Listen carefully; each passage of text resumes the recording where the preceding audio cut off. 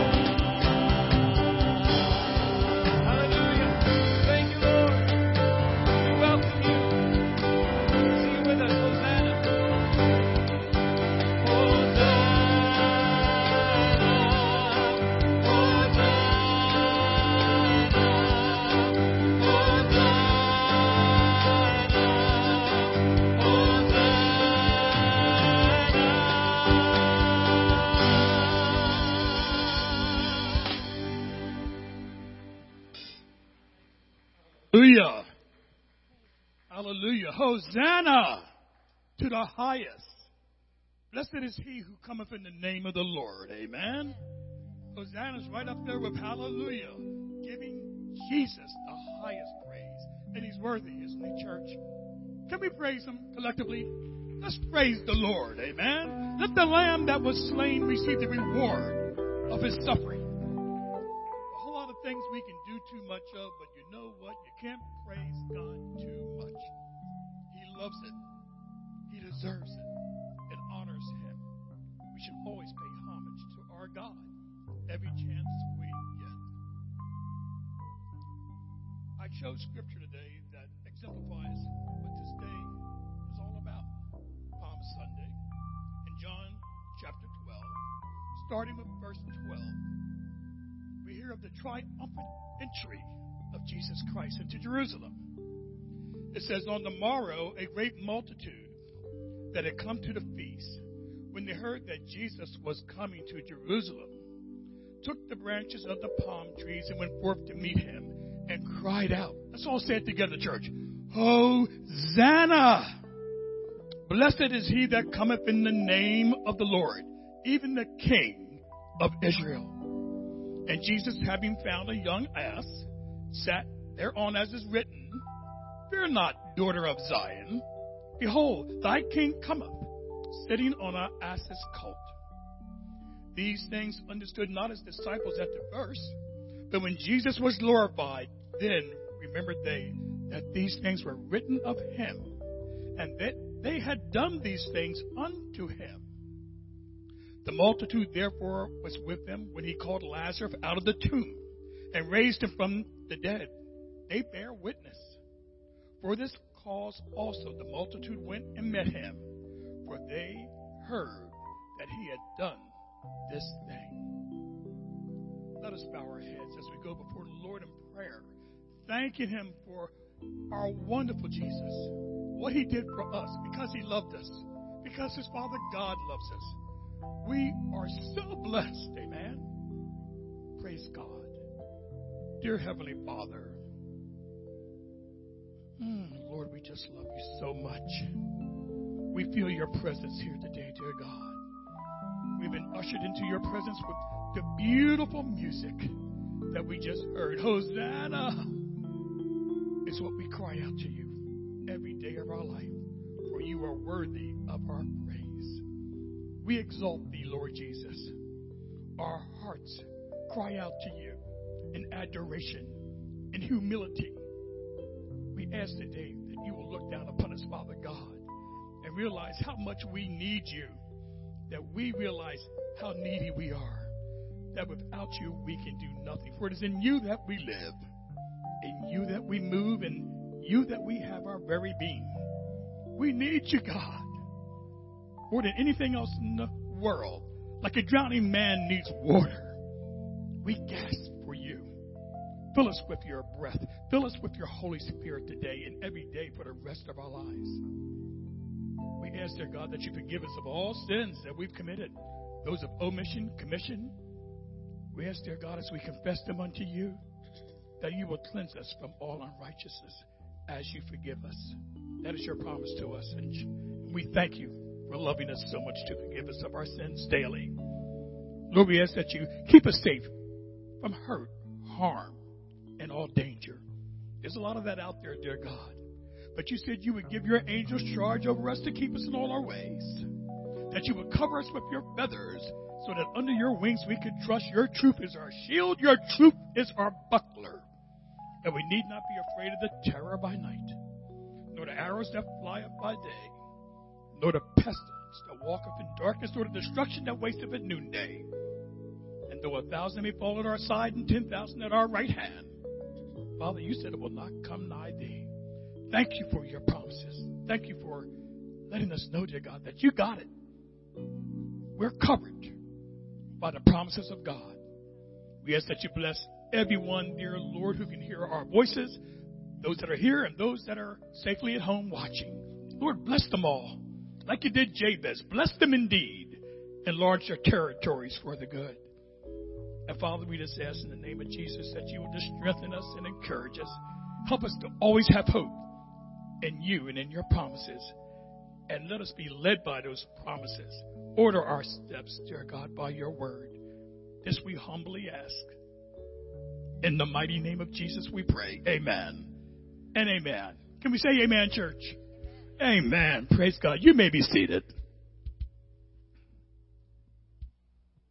Hey CTC family, I'm Chrissy, and here's this week's news. Easter is just 1 week away, and we have a full schedule of events, including a crosswalk, Good Friday, and sunrise services at both campuses, and our CTC Kids Easter Extravaganza at the Bear campus, and the return of our in-person 11 a.m. service at Bear. To see the full schedule, including times and places, visit our website and click on Events. Immediately following the Good Friday service and continuing through the beginning of our sunrise service, we are calling our church to pray around the clock during that 36-hour period of time. You can choose to come to the church or pray from wherever you are. We are asking that people sign up for a half-hour time slot and be in prayer for our church, our community, and our Easter services. To sign up, go to our website and click on Events. On Sunday, April 11th, at both 9 and 11 a.m. at the Bear campus, our CTC Kids Ministry will be open again for ages infant through 4th grade. Little Lambs, infant through 4 years old, will have childcare for the entire service. CTC Kids, kindergarten through 4th grade, will begin worship in the celebration room, and they will go to their activity when the message begins. For more information, contact Tony Rayfield at trayfield@ctcde.church. For more information on these and other events, including how to sign up to get your COVID vaccine, visit our website at ctcde.church or go to our Facebook page. If you need prayer, you can call the Bear Campus office at 302-836-2862 or the Ellesmere Campus office at 302-998-4584. You can also email us at prayer@ctcde.church. Or, if you are worshiping online, you can hit the Request Prayer button at the bottom of your screen. Like us on Facebook and follow us on Instagram. God bless you and have a great week.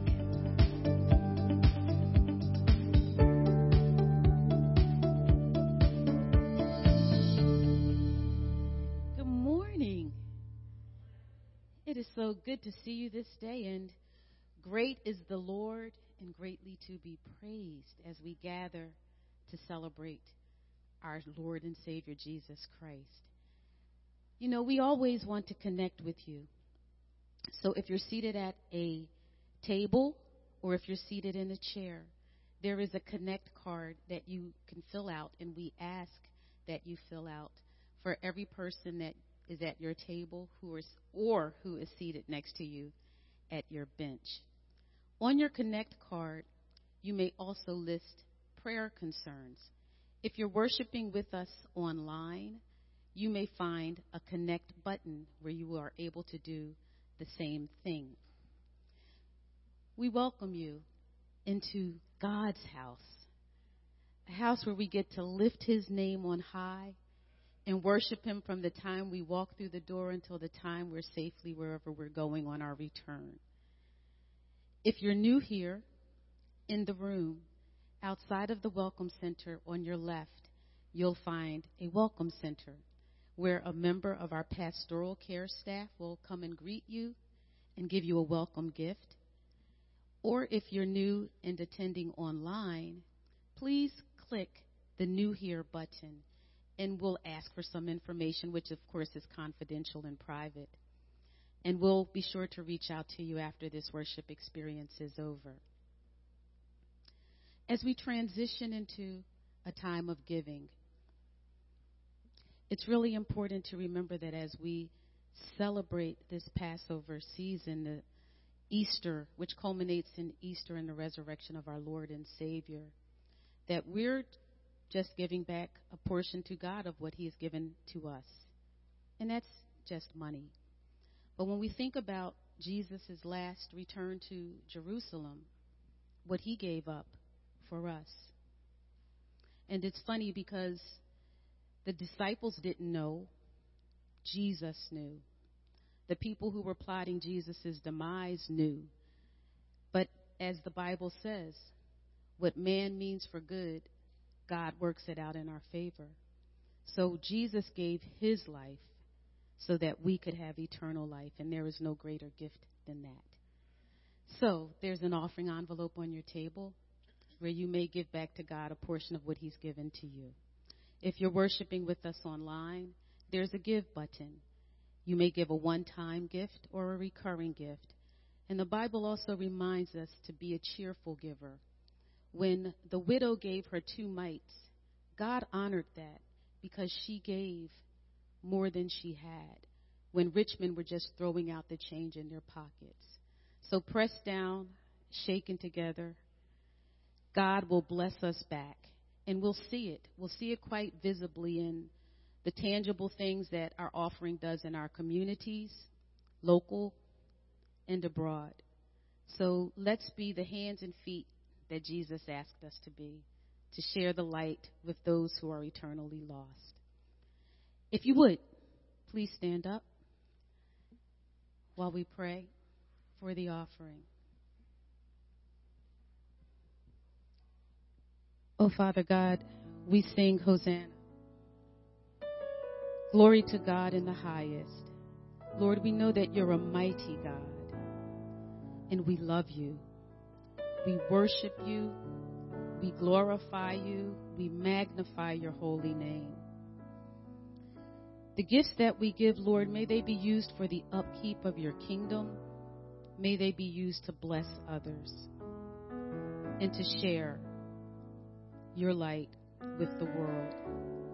We ask, Father God, that you just bless us and bless the gift and bless the giver. In Jesus' name we pray. Amen. Please stand while we continue in worship.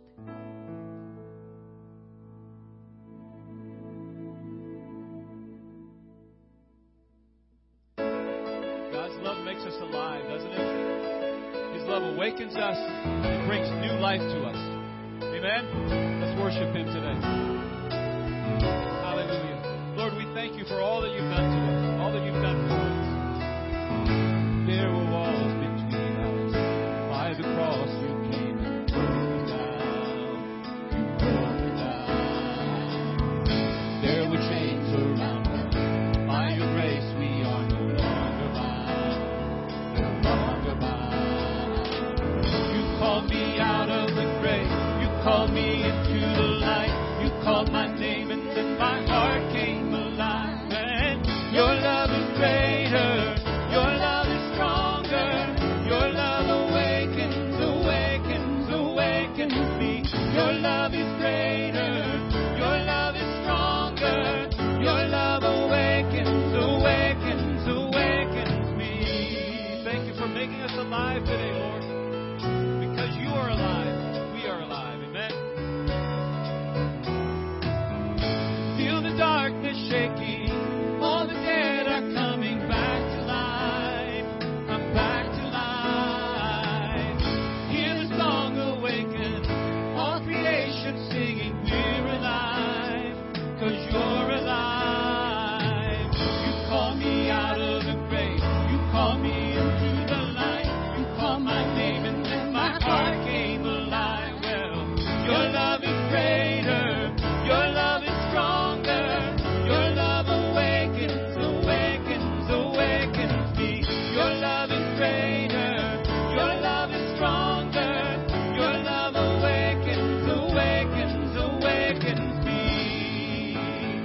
And what a love we found. Death can't hold us down. We shout it out. We're alive 'cause you're alive. And what a love we found. Death can't hold us down. We shout it out. We're alive 'cause you're alive. And what a love we found. Death can't hold us down. We shout it out. We're alive 'cause you're alive.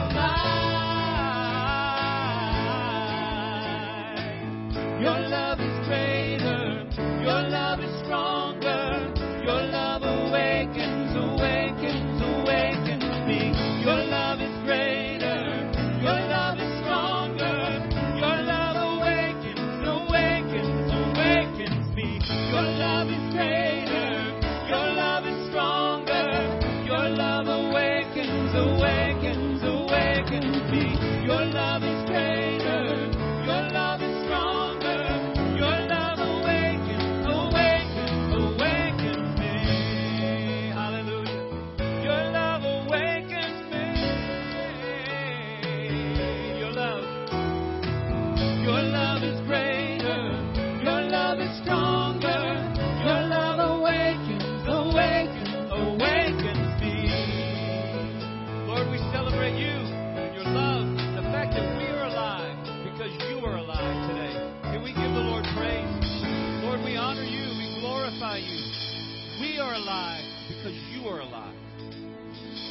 Lord, we celebrate you today.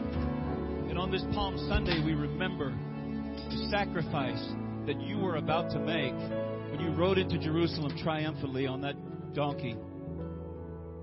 Lord, you knew what was coming. Lord Jesus, you willingly laid your life down for us.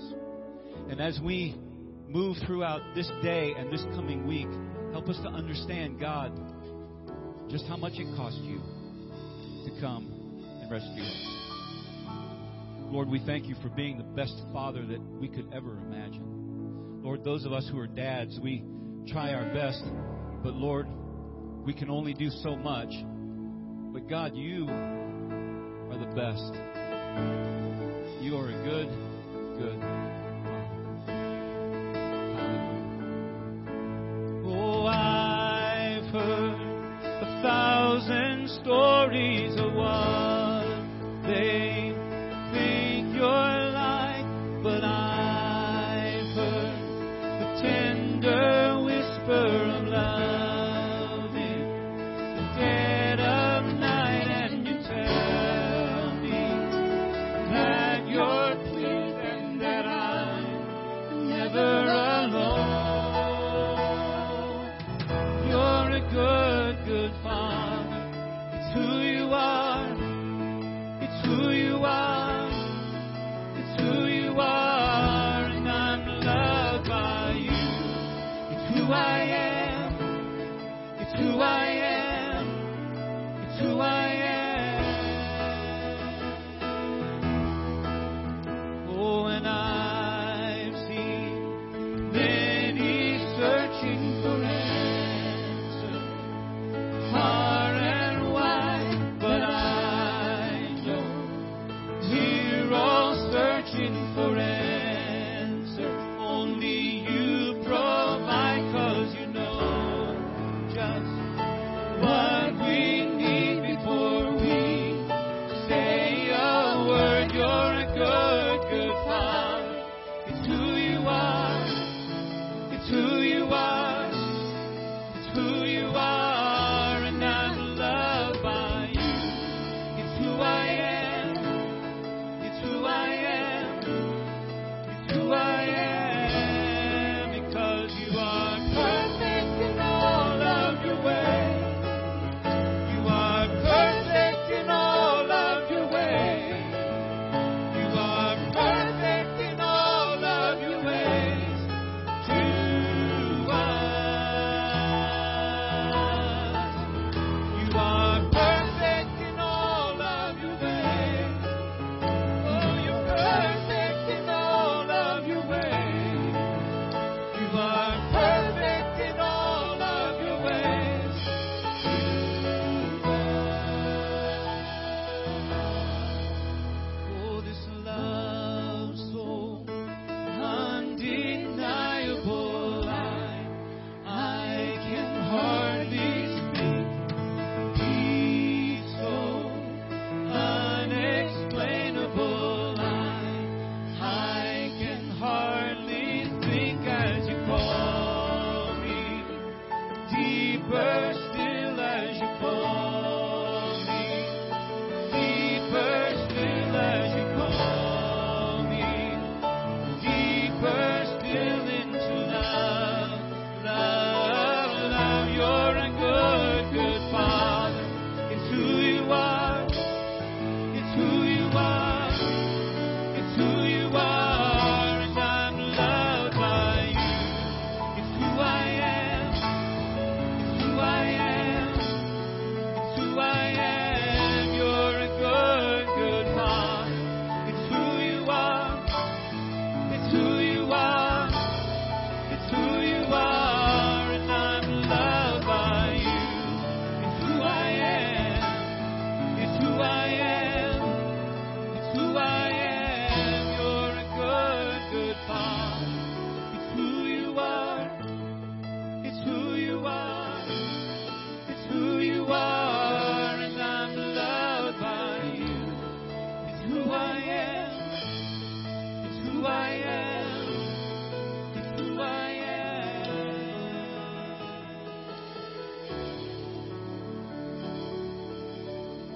Amen. Hallelujah. Let us go before our good Father. That's who I am. That's who He is, the great I am.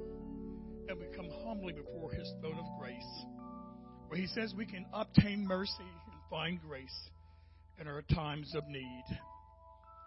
And right now, dear God, we need to hear from You. I said we need a word from the Lord today. We ask, dear God, that You'll just, from heaven, bring forth Your desires and Your knowledge, Your wisdom, Your words that You want us to hear. Bring it through Pastor Roger, dear God, as he comes before us to present this word. He's well studied. He has been working on this sermon, I know, all week long. And yet, dear God, he needs You. He's depending on You, on the Holy Spirit, to give him that final oomph to bring that word to us. He's open to You, dear God. He wants you to influence him. He depends on the anointing of the Holy Spirit, as we all should.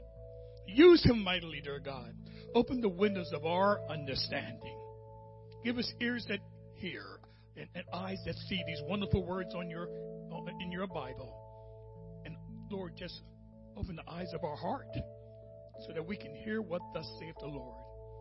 And Father, we also ask that You bless those of us who have gone on to be with You in heaven. We've lost a lot of good folks lately, dear God. But Lord, we haven't really lost them because they're with You in heaven.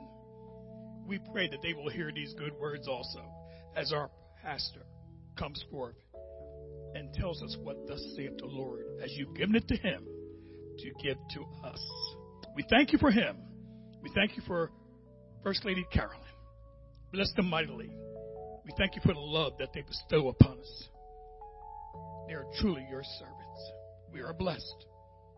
We thank You. In Jesus' holy name we pray. Amen and amen. You may be seated.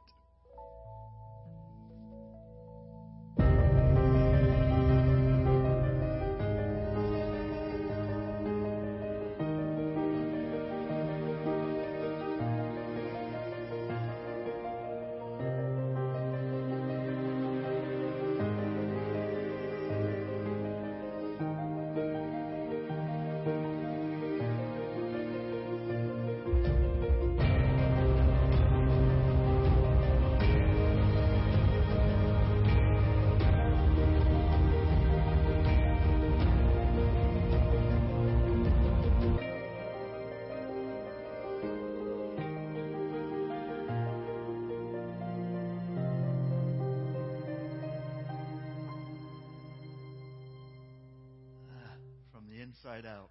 God is transforming us, and Jesus is changing us from the inside outwardly. Beautiful song we just sang. It's a good, good Father. I'm Roger. Some of you know that. I'm Roger. I'm a human. I do good things. I do bad things. I try to follow Jesus. I slip. I stumble. I fall at times. That's who I am.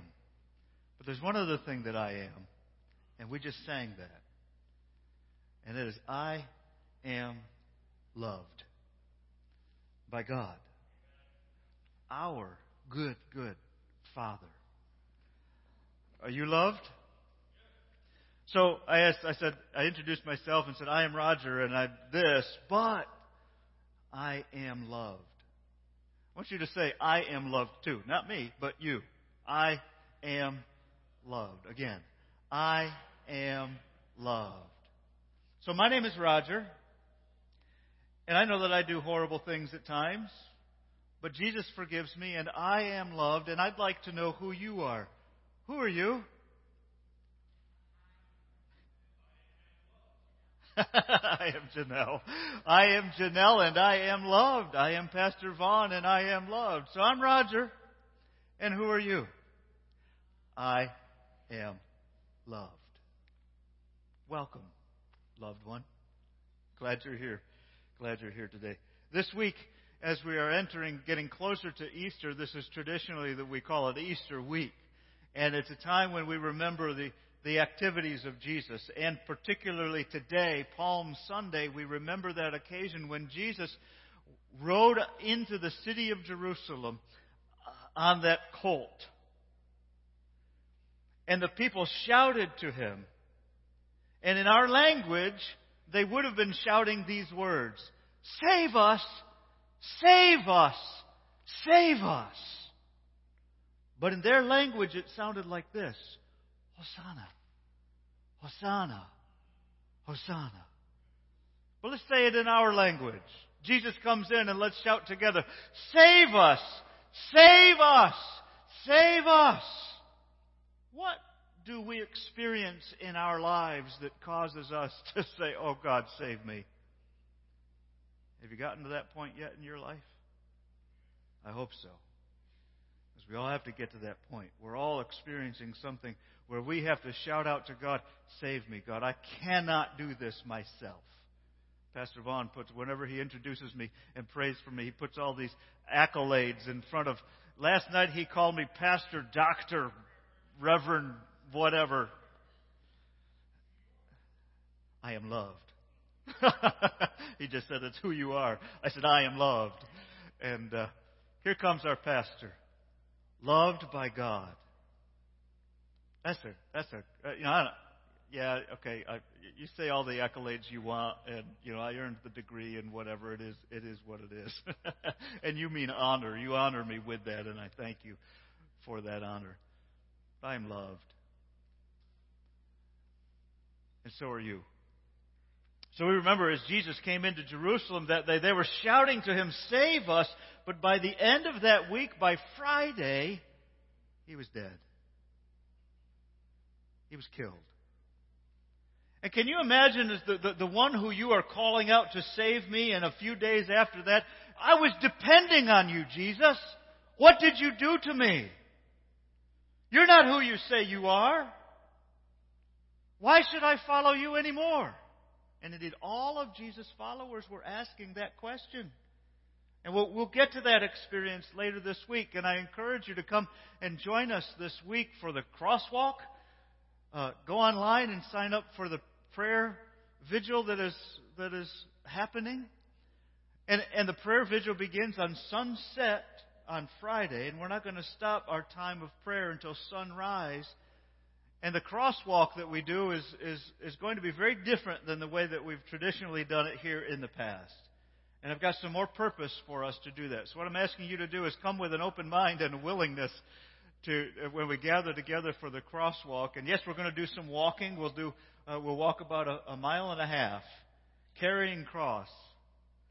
And it'll be an opportunity for us to reflect on what Jesus has done for us. But I've got some other purpose for us to do in the crosswalk. So I invite families to come and join us in that too. I think it'll be an enjoyable time. But when we're done with the walking, we'll land back here and we'll land out on the field under a tent. We'll land like we're an airplane.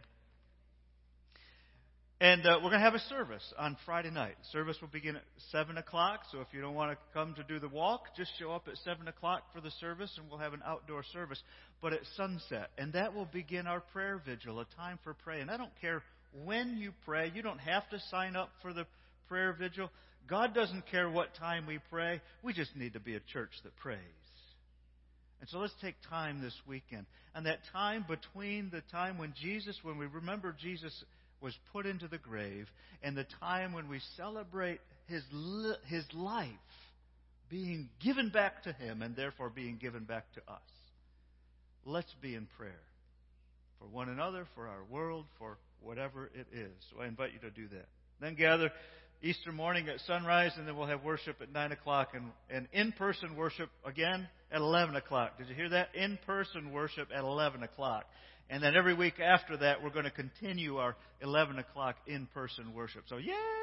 It's been a whole year since we've had that. So we're excited in-person worship. We love the online. So glad. And we're going to keep the online. And God has blessed us to be able to increase our reach through our online ministry. And so welcome to you, everybody who's online and hopes to stay. But if you're able to come here in person, we would love to see you in person. We've got a great group of people here this morning.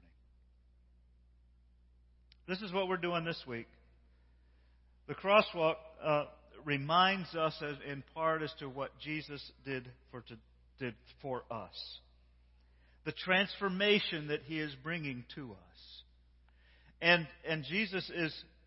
So let's remember as we've gone through this series the teachings that Jesus has been giving to us. And several weeks ago we started this series and we remembered this. That this transformation from inside out is a process that God is doing in our lives. And so it's this transformation, and the process begins with each of us realizing our need for God. God, I need you. The people in Jerusalem, as Jesus came in, they realized they needed a Savior. They said, save us. We realize our need for God. And then we talked about the mourning process, that when we realize our need for God, we realize what we've been missing. And that's grief. That brings mourning, and we need to name those things, and that's mourning our losses. And then we humble ourselves before God because we know, oh God, I need you, and this is what I've lost in my life, and you're the one who can provide it. I'm coming to you, God, because you are that great, great Father of all people. And some of us are saying, Lord, I need a father because my human father wasn't there for me. So teach me what a good, good Father is. So we humble ourselves before God. As we humble ourselves before God, we're hungering and thirsting for a right relationship with God. We're right relationships with one another for righteous living. And God continues to transform us from the inside out. And these first four things that we've really are an inside work. In our hearts, in our minds, in our thoughts. And then the amazing thing happens, and this is the transformation from the inside, and we see how it begins to work out in our lives. And then we read, last week we got to show mercy to others. How can we show mercy to others unless we have been shown mercy by God? And so we have to go through these steps in order to show mercy to others. And today we get to two other beatitudes. Purify your hearts and work for peace. Let's go back to Matthew chapter 5. That is the basis for our series today. And read once again, starting with verse 3. And again, this is the blessing that God brings to us, and this transforming work that Jesus is doing in us is the process for God bringing that blessing to us. He says, God blesses those who are poor and realize their need for Him, for the kingdom of heaven is theirs. God blesses those who mourn, they will be comforted. God blesses those who humble themselves, who are humble, for they will inherit the whole earth. God blesses those who hunger and thirst for justice, for they will be satisfied. And God blesses those who are merciful, for they will be shown mercy. So we get verse 8. God blesses those whose hearts are pure, for they will see God. And God blesses those who work for peace, for they will be called children of God. So those are the two. We got one more next week, and we'll end our series on Easter. So we're ending today with verses 8 and 9. God blesses those whose hearts are pure, for they will see God. And God blesses those who work for peace. Let's talk about this purity. And then we'll talk about the peace that Jesus gives to us. What is this purity? In a few words, this purity is a clean heart. A clean heart. A clear conscience. A heart that does not experience guilt for what we have done because we have missed the mark that God has called us to be. And we feel guilty for that. We know we're not right with God. It reminds me of King David. And in Psalm 51, we read a confession from King David. Now, King David, obviously, was the king of Israel. And he, in his power, had decided he had committed adultery with the wife of one of his generals in his army. And in order to cover up, and she got pregnant, and in order to cover up his missing the mark, his sin, his wrongdoing, he killed her husband. Well, he didn't do it right out directly. What he did was he said to his other generals, put this general at the front of the battle, and then everybody else draw back, so surely he will be killed in the battle. But that was King David's plan, to cover his own sin. But you can't cover things from God. God knows. And so, God's servant, a priest or a prophet called Nathan, came to David and told him a story. It was a story similar to what David had just done, but different enough that it caught David off guard.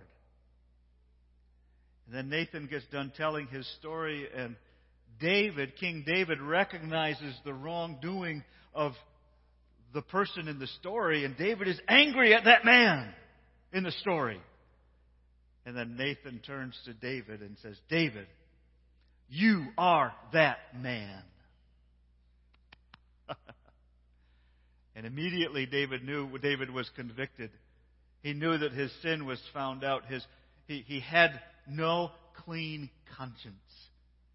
His heart, his spirit was stained because of his actions. And in Psalm 51, we read this powerful prayer of David. I can't imagine that David confessing this was easy. David's sin was widely known. He was the king. Who dare confront the king on his wrongdoing? Well, God does. So David prays this prayer. Psalm 51 says, have mercy on me, O God, because of your unfailing love. Because of your great compassion, blot out the stain of my sins. That reminds me of a Shakespeare play. Macbeth. Did somebody say it was Macbeth last night? I think that's what it was. And the I don't know what her character, what her relationship is, but she's washing her hands because she has participated in the murder, and after that, the blood is physically off her hands, but every time she looks at her hands, she sees the blood. And she screams, out, out, damn spots! But there's nothing on her hand, but in her mind and in her heart, she still is stained by her crime. David says, because of your great compassion, God, you take out the stain from my sins. Wash me clean from my guilt, he says. Purify me from my sin. When we sin, we need to be made pure. It changes us. For I recognize my rebellion. It haunts me day and night. Against you, you alone have I sinned. I have done what is evil in your sight. You will be proved right in what you say, and your judgment against me is just.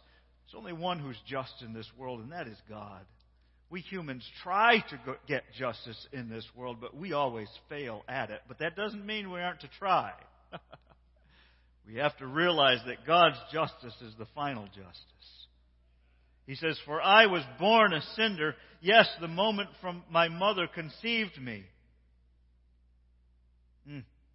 But you desire honesty from the womb, teaching me wisdom even there. Oh God, I pray for the unborn children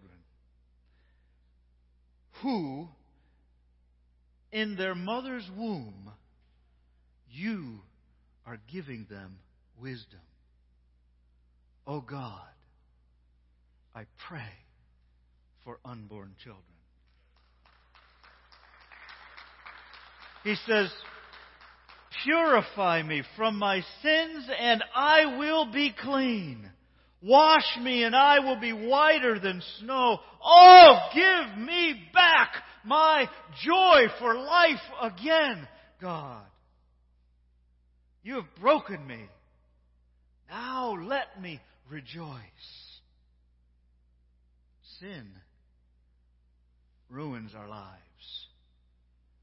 And we were created to be clean and cleansed. And Jesus does that for us. A pure heart, Jesus says. This word pure is that clean heart. I want to tell you about it. A friend of mine has a story similar to David. My freshman year, I entered college, and I was assigned a roommate. I didn't ask for a single room because I didn't want to afford a single room. So I said, I need a roommate. And so the school assigned me a roommate. But at freshman orientation, when we all arrived on campus, my roommate did not show up. He was a no-show. So for a few nights, I had a room to myself, but they were going to charge me a single room unless I had a roommate. I said, well, I don't know who the roommate is. Well, we'll find one for you. And so they, look, you know that I'm not athletic. I tell you that often. And I'm a klutz when it comes to sports. I like music. I like people. I like relationships. I like connecting with people. I'm good at those kinds of things. Forget sports. I lose all my confidence. I'm the last one picked. And I'm happy to be the last one picked. It's all right. But I need a roommate, and guess who they give me? They give me a jock. I mean, this guy. We'll call him Tom. And if you hear me say another word, another name, forget it. Because this guy from Wisconsin, star high school athlete. I mean, he had thighs that were like this, knees that were like this. He was a biker, a road biker. He was a black belt in Taekwondo. He was a state champion track sprinter. He was I don't know if he was the quarterback. I'm sure he was the quarterback of his high school football team. He took ballet to improve his athletics. He was committed. He was handsome. He was strong. We would say he's fit in our world today. You're putting me with this guy? What kind of a friendship can we have? He became a Christian when he was 16. His Taekwondo teacher led him to faith in Jesus. So by the time he was 18 and he came to the college that I was coming, a Christian college that I attended, he had only been a Christian for a couple of years. But he was very mature in his faith because he'd had good teaching and good guidance. And in college, because it was a Christian college, we were encouraged to join groups of other guys who were studying Bible together, praying together. And so he joined a group that they held themselves accountable pretty strictly to a number of things. And they had to read the Bible and pray a certain number of times a day. They had to gather together for breakfast once a week that lasted an hour and a half or maybe 2 hours. They committed that they would attend church every week someplace. They committed that they would use their gifts and their abilities in service to God and others. And so they were expected to be in ministry somehow. And Tom was all over that. And we built a great friendship. I was not in his group. I was in other groups doing similar things. And our faith was growing, and we shared a great camaraderie together. We graduated from college together. He went off to South Africa to become a missionary for a couple of years. During those years, I got married, so he didn't get to participate in my wedding and to Carolyn, but he got married before he went off to South Africa, and I was in his wedding. We were friends. We lost touch over the years. We'd write now and then. When his children were born and it was time for them to get baptized, we drove from Pennsylvania to Wisconsin for the baptism. But we'd lose touch now and then, and I knew that Russ struggled with depression, but he never did tell me why he struggled with depression. I knew that as a teenager he was sexually active until he became a Christian, and he said, God doesn't want me to do that. So I'm going to hold back on this. And he did. He was glad to get married, and he confined the expression of his sexuality to his marriage for a time. And he got a job after they came back from South Africa. His major was English, and so he got a job in the public school teaching English. But he started using prostitutes. And he got caught in a police sting, in a police raid once. And so he got arrested for prostitution. He lost his job in the public school, obviously. He got another job. He never told me that. We'd talk now and then, and he'd said, I'm still struggling with my depression. I'll pray for you, Tom.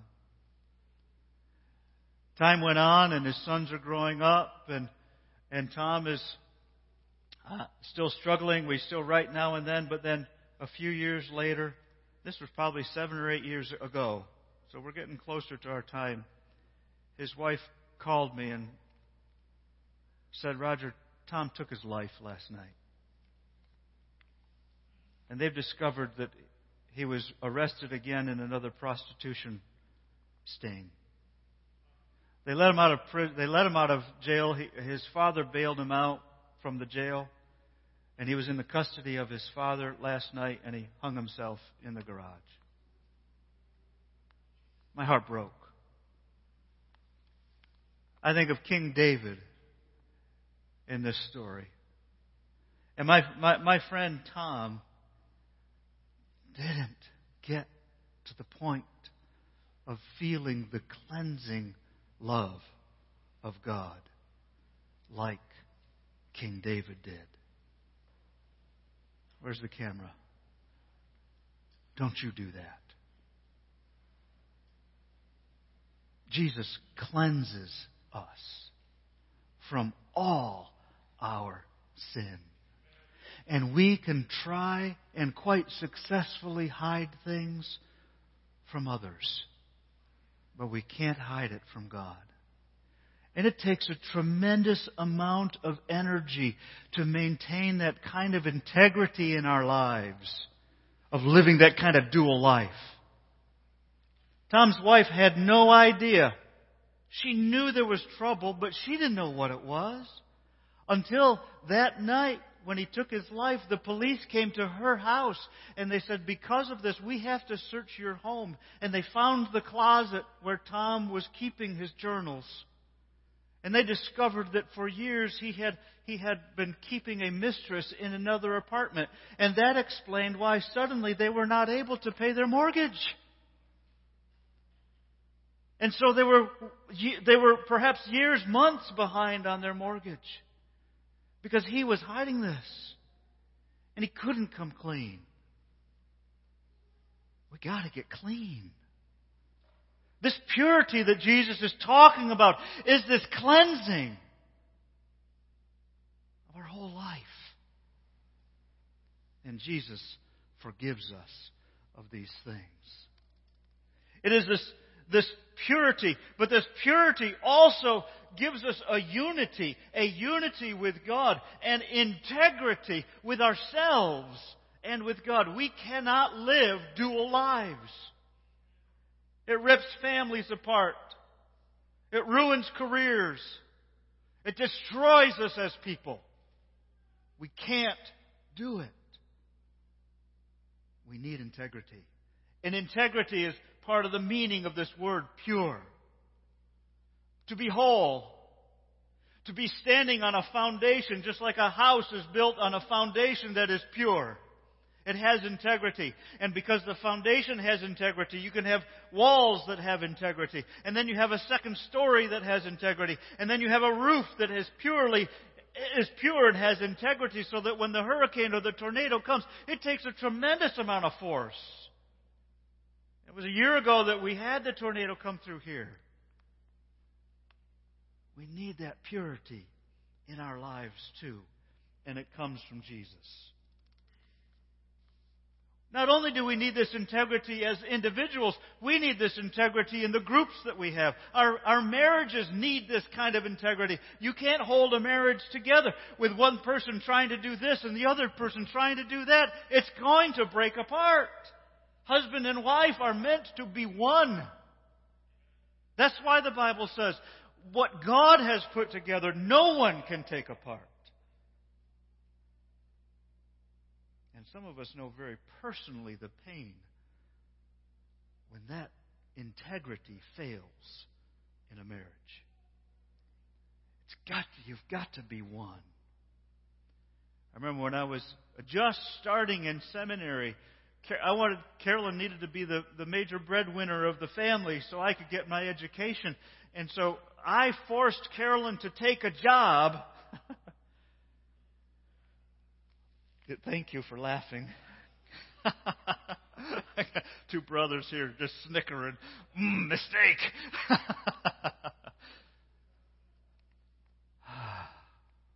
She came home from that job the first day crying. She went to bed crying. She woke up the next morning crying. And I said, God, we can't do this way. I remember talking to one of my professors, and I said, I want my wife to have a job that's in her area that provides for us, but it's not working. And the professor said to me, you're trying to give Carolyn what she wants, and you're trying to get what you want over here. The two of you got to come together and decide what's the priority here. You can't go in opposite directions.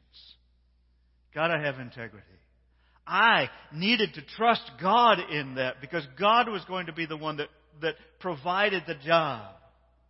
And finally God did, in God's timing. Not only did that job that Carolyn got provide for the family, eventually it provided 50% scholarship for my education. Now, I would not have selected that for Carolyn, but God has better plans than we do. We can trust God. And we had to come together as one with integrity. Families have to have integrity. And the integrity of a family is founded on the integrity of the marriage. You can't have a family hold together if that marriage is not going to hold together. It will not work. And not only in families, we need it in our other communities, in our other groups. But it is so much more difficult. We need integrity in our churches as well. And there are times in the life of a church when the winds blow and the turbulence comes and we're wondering what's going to happen here and now. And we're actually in one of those times right now as a church, as the body of Christ. But I'm pleading with us, let's stay united in integrity. Now, what am I talking about? I want to say that anybody that's new here today or new online, I'm going to shift a little bit, and I'm going to do some kind of in-house, but you get to watch it. But I'm speaking to those of us who've been committed here for a long time. We're having a transition, and the transition that we're experiencing immediately is a transition in our worship leadership. But that transition in our worship leadership really is a result of a transition that started 5 years ago, when Pastor Paul announced that he would be retiring someday. And so this is kind of the fallout of things. And I knew that when I came here, everybody that was on staff at that time would not be on staff all the time that I would be here, just because that can't happen. And so we will be going through transition as people decide, no, I'm ready to go. And a couple of weeks ago, I announced to you by email, if you're on our email list, you received it. If please check your spam, because many of you are on our email list, and you get messages from the church, but you don't even know it because they're going to your spam. So look for messages from ctcde.church in your spam folder and put it in your contacts list so that it'll come through spam. But I sent out an email the same day that Diane made the announcement, and then we quickly put out a paper letter that was identical to the email that I sent out. So I want to read that letter, parts of that letter to you. It says, "I'm writing to this," I said this 2 weeks ago, "to announce another transition. Diane Baker has been our worship and praise team leader at the Bear campus for a little more than 20 years. She's shared with us her passion for worship, music, and God's love. She has helped us lift our hearts, our hands, our voices in praise of God with excellence and creativity. And we thank God for Diane." Can you say that? We thank God for Diane. And with gratitude for her service, I tell you that she has decided that it's time for her to step down out of that role as worship leader. And I said in my letter, her resignation is effective today. And I said, this announcement may seem abrupt, but the decision certainly is not made hastily. Diane and I have had several conversations over the past years about this decision, and we agree about the timing of this decision. And we ask you to express your gratitude in ways that you feel appropriate. And as a congregation, we'll be honoring her appropriately after we have some time to plan. And we pray for Diane and Ed in this decision. We pray for the entire worship and praise team, because just as many people in our church are feeling the loss and feeling it, the other singers that were not here today, but our singers today are Bill and Debbie. And you are our singers today.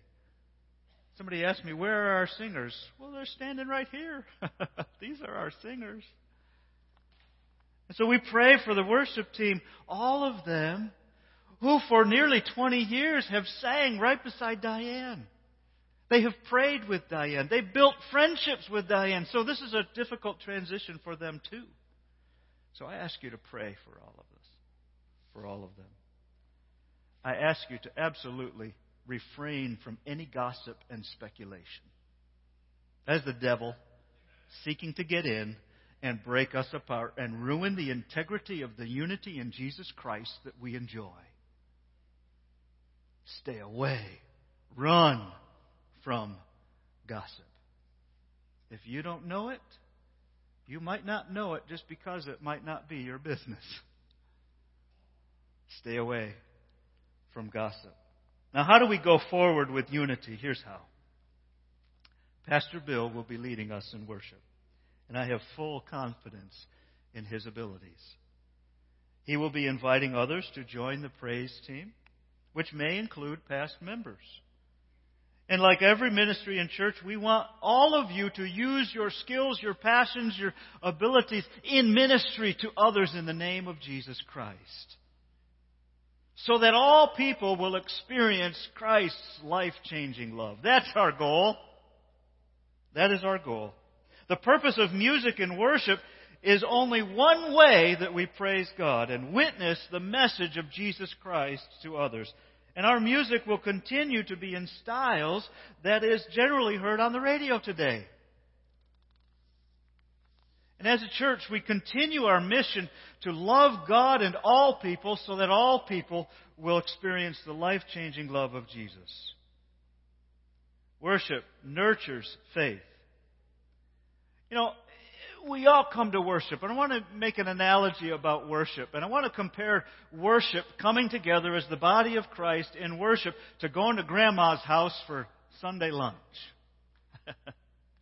We've all done that, I hope. And when you go to Grandma's house, you get there, Grandma has not prepared for you a smorgasbord that has 5 different kinds of meat, 15 kinds of vegetable casseroles, 14 kinds of pies, and 59 beverage choices. Grandma does not do that. Grandma decides to cook the roast beef. Grandma decides how she's going to cook it. Grandma decides how she's going to season it.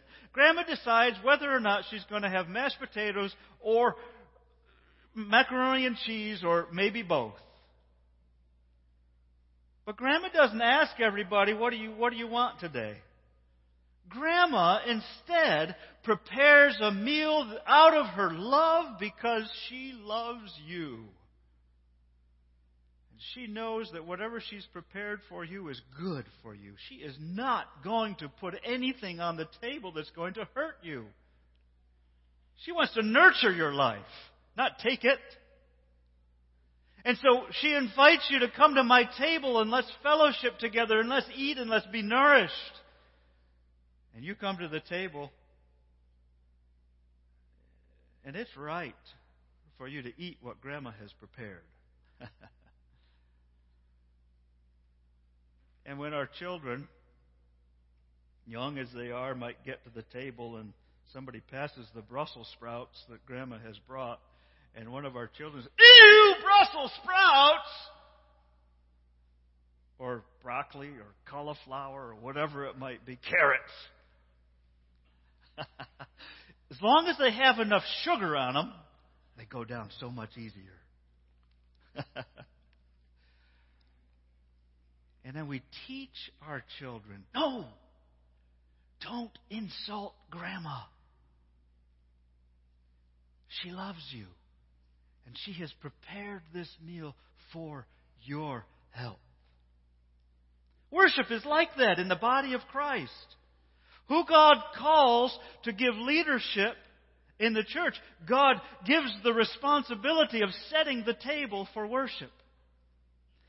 And those whom God calls to lead worship do not ask everybody, what are you hungry for today?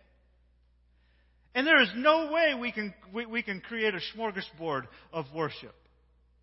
We set a table and we invite you to come. The worship leader selects some songs that we believe are appropriate.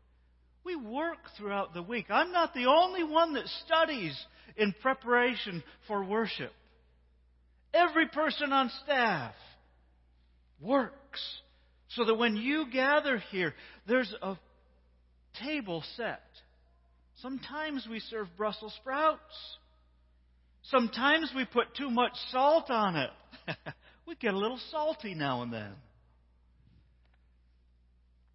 All we ask is let's come together as the family of God in unity, placing our faith in Jesus Christ. Brothers and sisters in Christ, we're going to make it through this transition.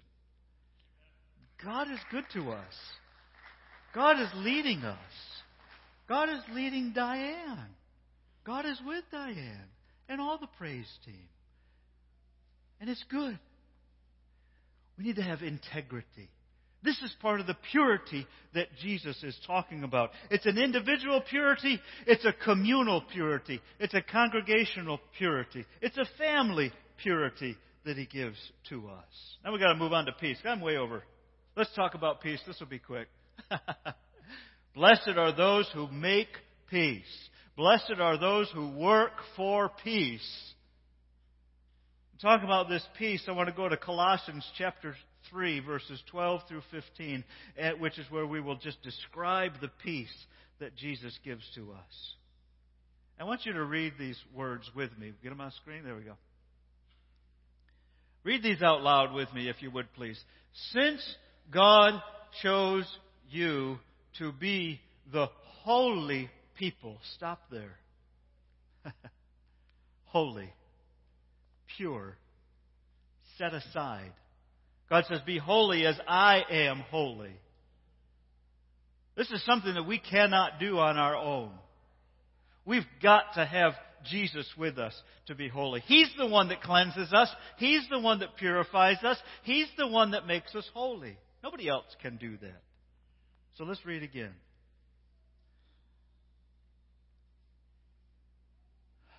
Since God chose you to be the holy people He loves, you must clothe yourselves. You got to put your own clothes on. You got to pick up these things that He's going to say, and you got to put it on. Just like you got to change that underwear. Nobody else is going to change that underwear for you. You got to do it, please. You got to clothe yourselves with what? Tender-hearted mercy. Oh, let's be tender with each other. Kindness, humility, gentleness, and patience. Look at this next one. Make allowance for each other's faults. What does it mean to make allowance? What does that mean? We give our children an allowance. Does it have the same meaning? Is this what that means? What does it mean to make allowance? It means to make a space for it. Is there space in this church for your faults? Are you going to allow me to have my faults and you're going to make a space for it? And I don't mean excuses. Don't make excuses for me. But just make a little space for my faults. I had a church meeting once, and I was teaching this. And it was just the leaders of the church, and I wanted them to experience what it means to make a space for people's faults. And so in the room that we were meeting, there was a large conference table, and in the middle of that conference table, I hung a big fishnet that covered the entire space of the table, hung from the ceiling. And on the side of that fishnet, I printed out some letters, and it says, "Make allowance for one another's faults." Printed on the side of this fishnet. I gave everybody a piece of paper in the meeting. I gave everybody a pencil, and I said, okay, what I want you to do is I want you to pick somebody or a couple people in the room, and I want you to write down on that paper what they do that irritates you. That's a fun church activity to do, isn't it? Gulp. Someone going to look at my paper? I said, we're not going to share these papers, but I want you to be honest. Has anybody in this room ever bothered you? Have you ever observed a fault in somebody else? Well, it doesn't take long to fill up your paper. So we wrote our little things. Nobody looked. No cheaters. I said, okay, I want you to crumple that paper up. And we looked at this verse. And I said, here's our space for our faults of one another. Throw your papers up into that. And let it go. Just let it go. And we make allowance for each other's faults. He says that. And forgive anyone who offends you. Does it say any place in here that when they come and ask for forgiveness, then forgive them who offend you? Does it say that? Is that squeezed in between the lines here at all? Thank you, Pastor Vaughn. He does not say that. You do not need to wait for the person to ask for forgiveness in order for you to forgive them. Jesus never says that. Jesus just says, forgive anyone who offends you. And remember, the Lord forgave you. So you must forgive others. Above all, put on that robe of love. Put on that shirt of love. Put on those socks of love. All the way down. I already mentioned underwear once. I'm not going to do it again. Which binds us all together in perfect harmony. Could we also say unity? Could we also say peace? Where'd that word go? There it is. Thank you, Rich. Is that Rich back there? What was the next verse? Go ahead, Rich. Now you can go. And let the peace that comes from Christ rule, control, guide, direct in your hearts. For as members of one body, you're called to live in peace and always be thankful. Lord Jesus,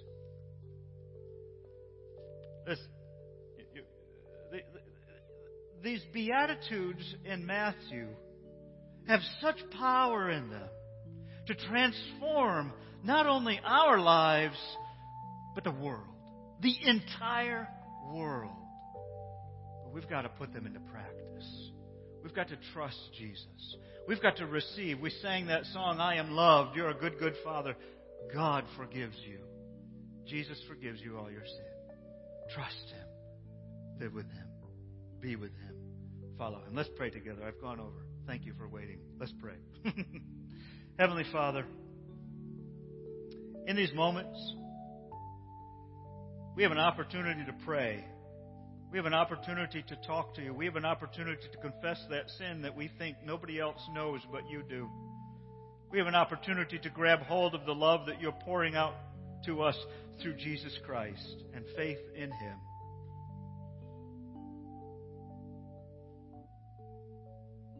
Father, thank you for loving us all. Jesus, thank you for dying on the cross for us. Help us speak to you in the quietness or in the song that we sing next. In Jesus' name I pray. Amen. If you're in the room here, let me invite you to stand with us as we sing our song. And let me invite you, we've got members of the prayer team. We don't have our candles lit, but if you want to come and come to the prayer stations that are to my right and left, your right and left, somebody will be glad to pray with you. I also invite you to come to the platform area for prayer. If you're at home, thank you for being with us this morning, and please fill out the Connect card if you have prayer requests, and I'd love to hear from you, and I'll respond to you. God bless you. Let's sing.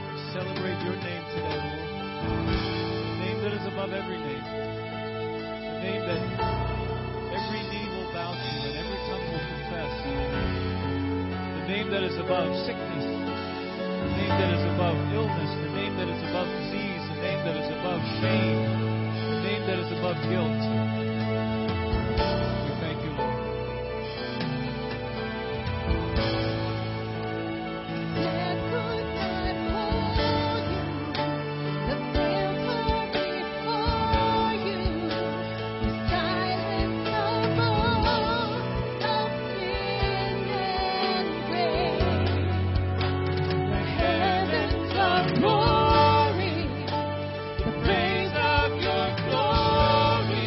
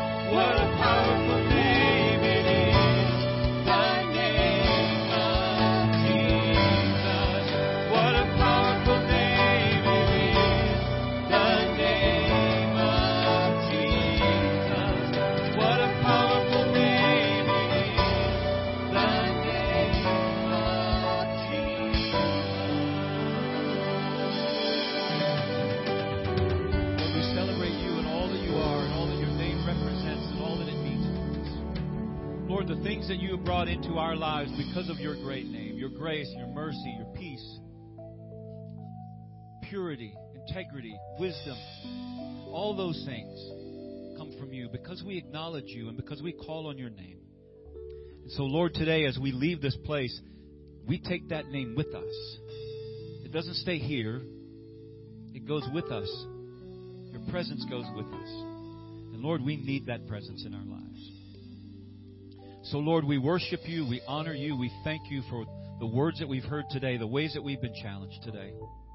And, Father, we pray that in the coming days of this week, again, we would remember and celebrate all that it means, but remember the price that you paid. And we thank you, Lord, for that. In Jesus' precious name. And everybody said, amen. God bless you. Thank you for worshiping with us. Thank you for worshiping online with us. Have a great week. We'll see you at some point throughout this week, I'm sure.